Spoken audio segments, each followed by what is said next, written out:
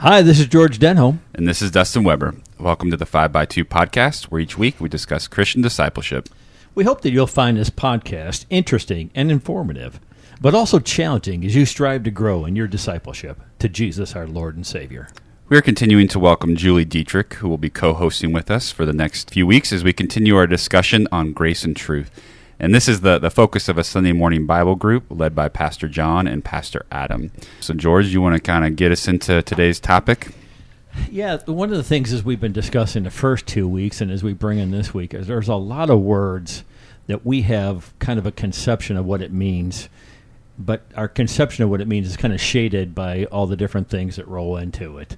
So we might think certain words are the same and they're just a shade of difference. And so, for example, one of the things that we were talking about earlier before the podcast started is what's the difference between justice and fairness? Last week we talked about fairness and we tried to talk about what was fair and what was not. And this week in class, Pastor Adam brought up the idea of justice. And so a lot of people think that justice and fairness are the same thing. So we probably ought to start off with the definition of justice and fairness. So first thing, let's just say fair, because we talked about that last week. Fair or fairness is when people are treated without partiality, that they are treated the same. So it's one of those things that we don't always really want. We don't want all people to be treated exactly the same because there are some special circumstances, special needs that we might have in our lives, and we want consideration of that. Now, justice, on the other hand, goes with what we were talking about with grace and mercy. Justice is when you get what you deserve. So the opposite of justice would be mercy. We don't get what we deserve. Or grace, when we get what we don't deserve. Justice kind of falls in between those two things. And so we could kind of go forever on just that concept of justice. But a lot of times when people say, I want justice, what they're wanting is the person that has wronged them to be punished, that person's going to get the justice due them for what they deserve, for what they did. They deserve to be punished. And really, I really don't want justice for me because I want the justice for them, right? Mm-hmm. So just throwing those two terms out, should we start with a little discussion on justice and fairness? When you said fair, is everyone receiving no partiality, everybody getting the same thing until you want what somebody else has, then you want it to be fair. I think sometimes we wrestle with just fairness because it's the perception we're seeing it through. You know what I mean? Sure. So that kind of goes back to what we were talking about earlier in the episode. I think episode 1, you even brought it up. Our sinfulness makes us think about us. So I want fairness until I'm not getting as much as somebody else. Right. Or I'm not getting more than that. We want more. We want more.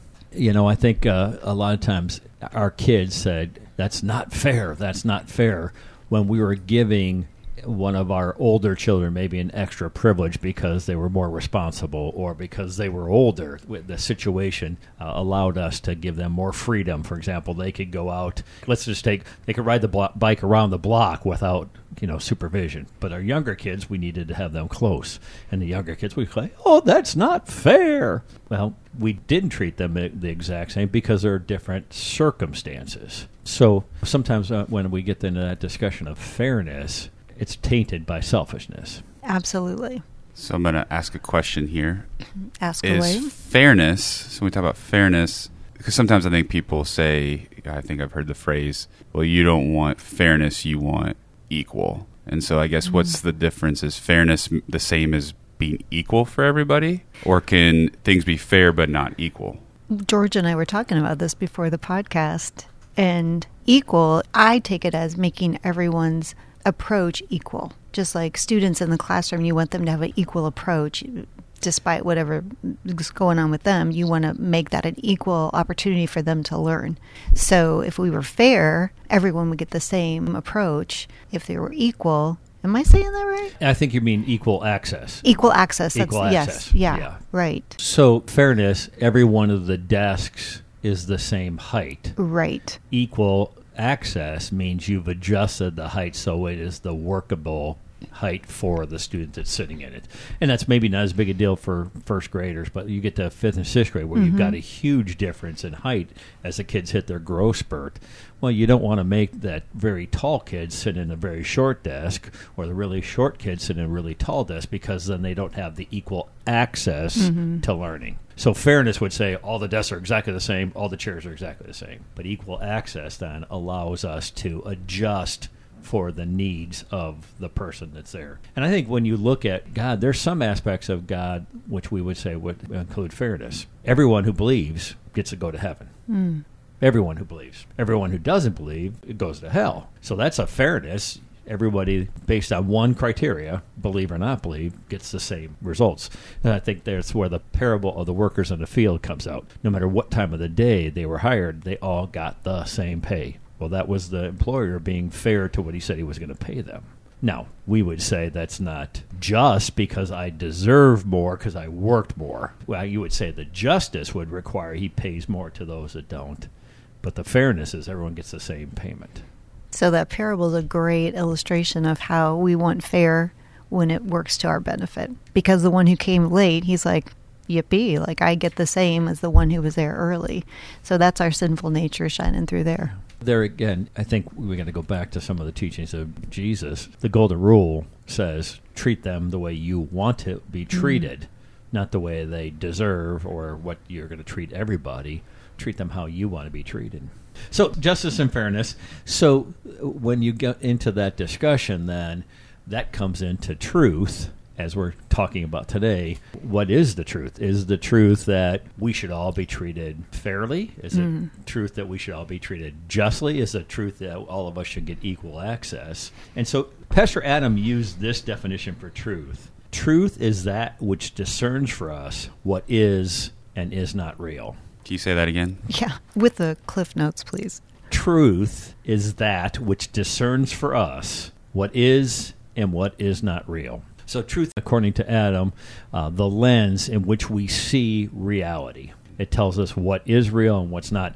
And, of course, then the next statement that he would have is truth is revealed through God's Word. And so we put all of our perceptions in light of God's lens, not in light of our own lens.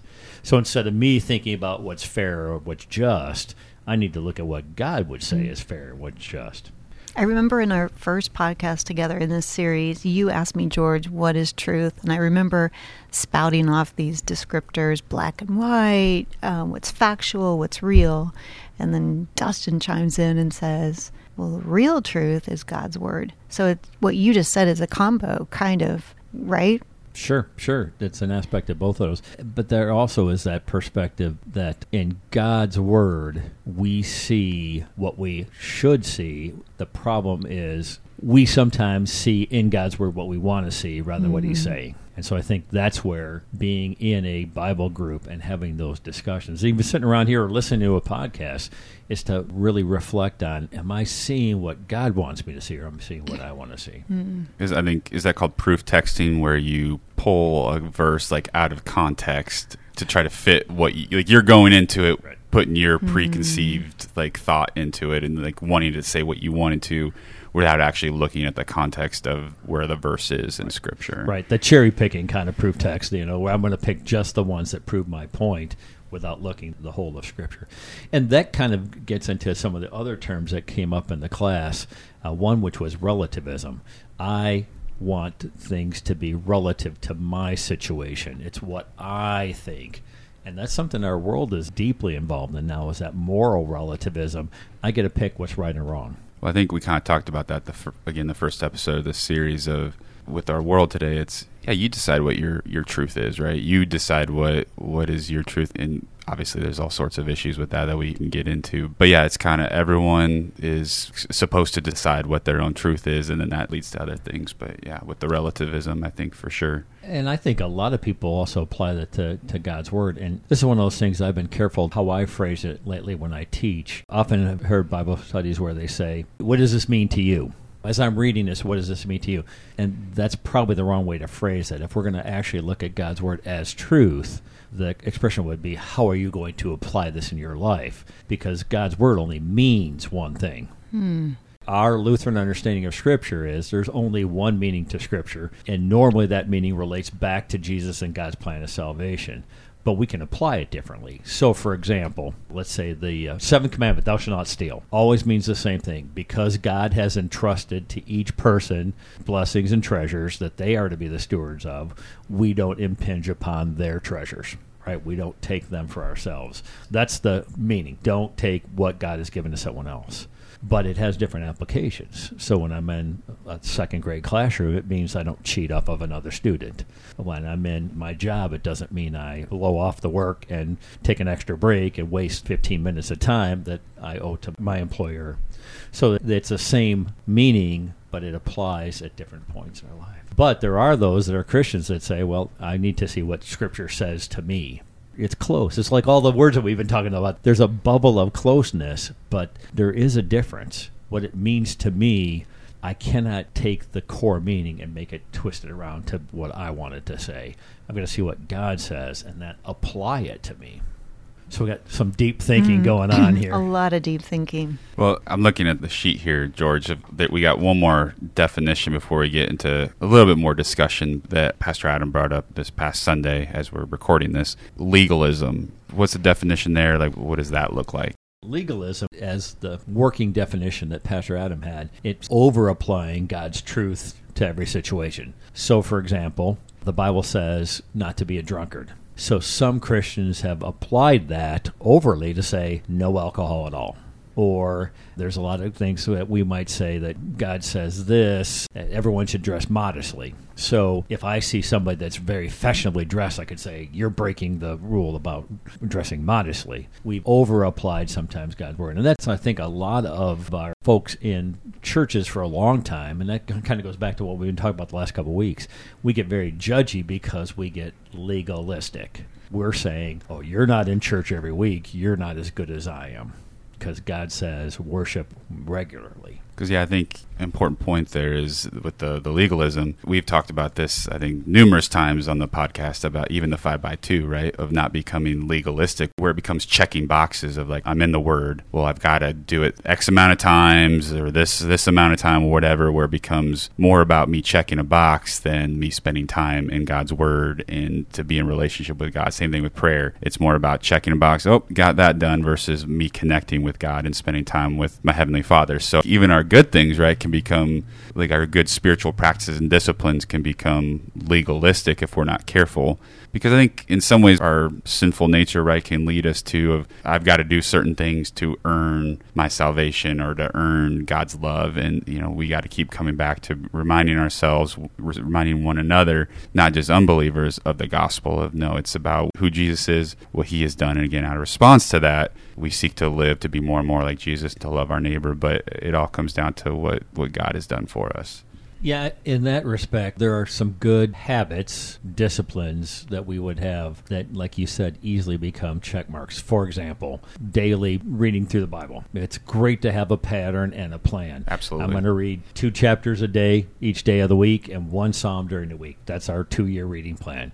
And that's a great discipline, and it introduces you to God's Word. But when it becomes I read it, the checklist, and you're not actually doing what God said, because read, mark, learn, and inwardly digest it. It's all about immersing yourself in the Scripture, not just checking the boxes. It's kind of like you said earlier, it's about the application of it, not just the belief of it, but how are you going to apply it? Because what did you say? You're careful to ask, what does this mean to you, but what are you going to do with it? Yeah, not just what does it mean, but how does it apply to my life? Yeah. Mm-hmm. And I think that's, again, one of the things as I've gone through my career of working with people, I'm trying to push that point more. It's not just about knowing the facts. I don't want to just be able to have people be able to pass all the trivia tests. That was interesting. I'm playing the game. I won't tell you what game I'm playing on my phone because I don't want to laugh at me. But tell us. It comes with ads, and one of the ads is, if you're a Christian, you must play this game. And I'm going, So they already caught my attention, so I guess they did the right thing. I'm watching the ad.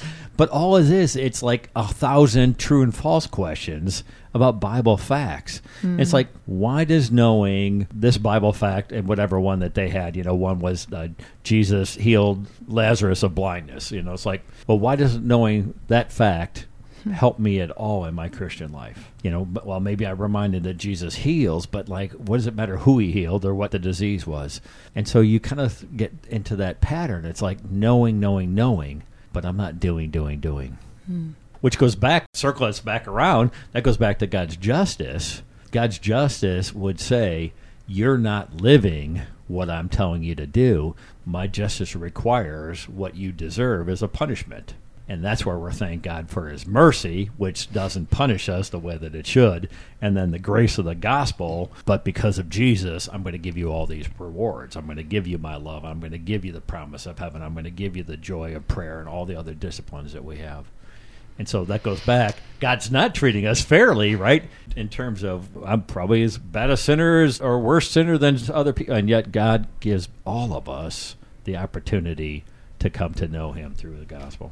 I say even the gift of belief, right? Like you talked about earlier about belief, and we can't even believe on our own without that gift from God, the work of the Holy Spirit. So yeah, I mean, even the fact that he gives us the gift of belief is it's just amazing when you start to think about everything who God is and what he's done for us. It's just kind of overwhelming at times. And so there again, when people start getting into God, how can God send his son to die for us?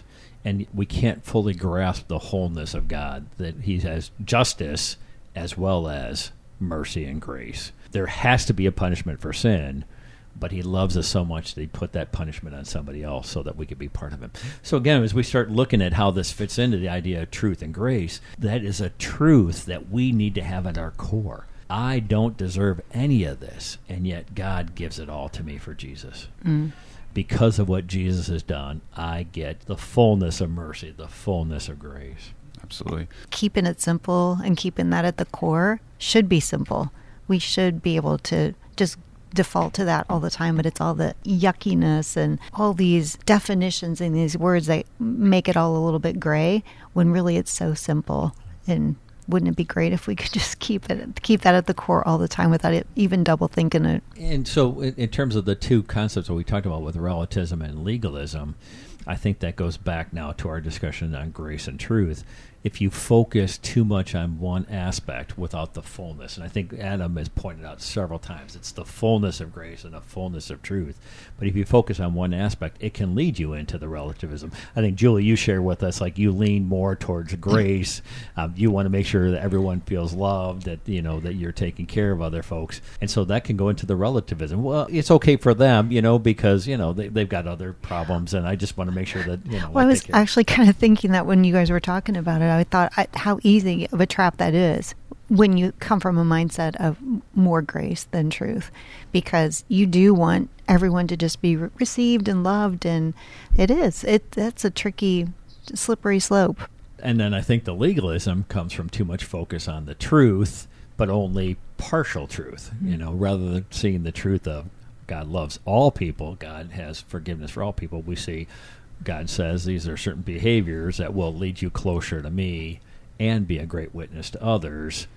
We start going, well, that's what God wants me to do. And so I'll check the boxes off. And I'm better than you because I got more boxes checked, Dustin. I know you do. I'm okay with that. I've accepted that. But in all seriousness, as we kind of transition here, I want to transition a little bit because this is, I think, an important question that we had down is, so how do we actually recognize or discern truth? And I think that was a big part of Pastor Adam's talk at this last session of so how do we actually recognize truth or discern it? I heard an interesting illustration once, and I can't remember which pastor or teacher it was, but in order for bank tellers to be able to tell what artificial money is, they have to handle real money a lot. Instead of giving them an example of what a fake bill is, here, look at these real ones. Try this out. Bend it. Look at it. Smell it. Touch it. Feel it. I'm glad you didn't say taste it. Well, there are some things that paper. Anyhow, getting to know the real thing. Then when you hear something that's not real, or you feel something, you go, "Oh, there's just something wrong here." And I think to know God's truth, you've got to immerse yourself into God's Word. That's where His truth is. And spend that time, not just check, read my 2 chapters, finished my thing, talked about it a little bit, whatever, but immersing myself so I know what it smells like, what it tastes like, what it feels like. I understand what God's love and compassion for me. I understand His justice and His mercy. Then when something fake comes along and somebody says something, I go, that just doesn't sound right. It doesn't feel right. I love that metaphor, that example. I'm going to put that in my back pocket. But when we get into those moments in our life where we get in a funk where we're stuck and we need other people to help us to see the truth, I think that is another part of that answer to your question, Dustin, that how do we actually recognize it? Sometimes we need others to help us to see it and to recognize it, which is just another reason we put ourselves in situations with other people, studies or whatever, conversations. Meaningful conversations. In compelling community. So throwing all of our good stuff in there. The buzzwords. Yeah. Well, there again, I need my brothers and sisters in Christ who are also studying God's Word, who are dedicated to living as an example for others. That know it, taste it, feel it, can sense it. To actually go, does that sound right? What you just said, I'm not sure about that. I've also asked that when I teach a class. It's like, hey, if you hear me say something that sounds like it's not God's Word, please, let's talk about it. I don't want to misspeak accidentally or on purpose. I want to make sure that I am teaching God's Word as truth and purity, so I need your help. Mm-hmm. Do you remember, I was in an earlier podcast, not of this series, but another one where I said the 5 kind of filter questions that I use in situations. Like I first ask, is it of God? Is it scriptural? Is it something of me? Does it fit who I am? But one of those in that list was, what do others have to say about it? Seeking others' opinions when you're questioning, and that fits perfectly into this. And when we're questioning what truth is, we just might need that other person because it's just not clear. It's hard to believe, but we're basically out of time already. But are there any other thoughts or anything, any ideas or anything that we can talk about to finish out, or also kind of lead us into the next episode? Well, I think we could continue to talk about this relativism thing forever, and I think that's where Pastor Adam and Pastor John are probably going to go with the next couple classes and actually look at some of those topics in our society where relativism has come into place. For example, God is love, so that means, therefore, love is love. And it doesn't matter who you love or what, as long as it's love. There's some relativism there, right? We take what's true, God is love, and He wants us to love all people, and we twist it around into our understanding that. Or whatever the case is, that relativism thing will come into play in the next couple weeks of this class and our next couple weeks of our discussion, too. Absolutely. Well, we just want to continue to thank you all for listening in and being part of these discussions. And if anyone has any questions, they can send them to, where can they send them, George? Got questions at stpeters-columbus.org. That's got questions, one word, St. Peter's, no punctuation, STPETERS -Columbus.org. I think I'm confused now what the email is, but got questions at stpeters-columbus.org. I'm just joking. Or just reach out to George or me or Julie and just reach out to us, and we'd be happy to talk with you, answer any questions you may have, or if you have some ideas of things we can talk about on the podcast, we would love to have it. So thank you for listening, and we do look forward to continuing these discussions on grace and truth here for these next few weeks. Now go out and serve God and others.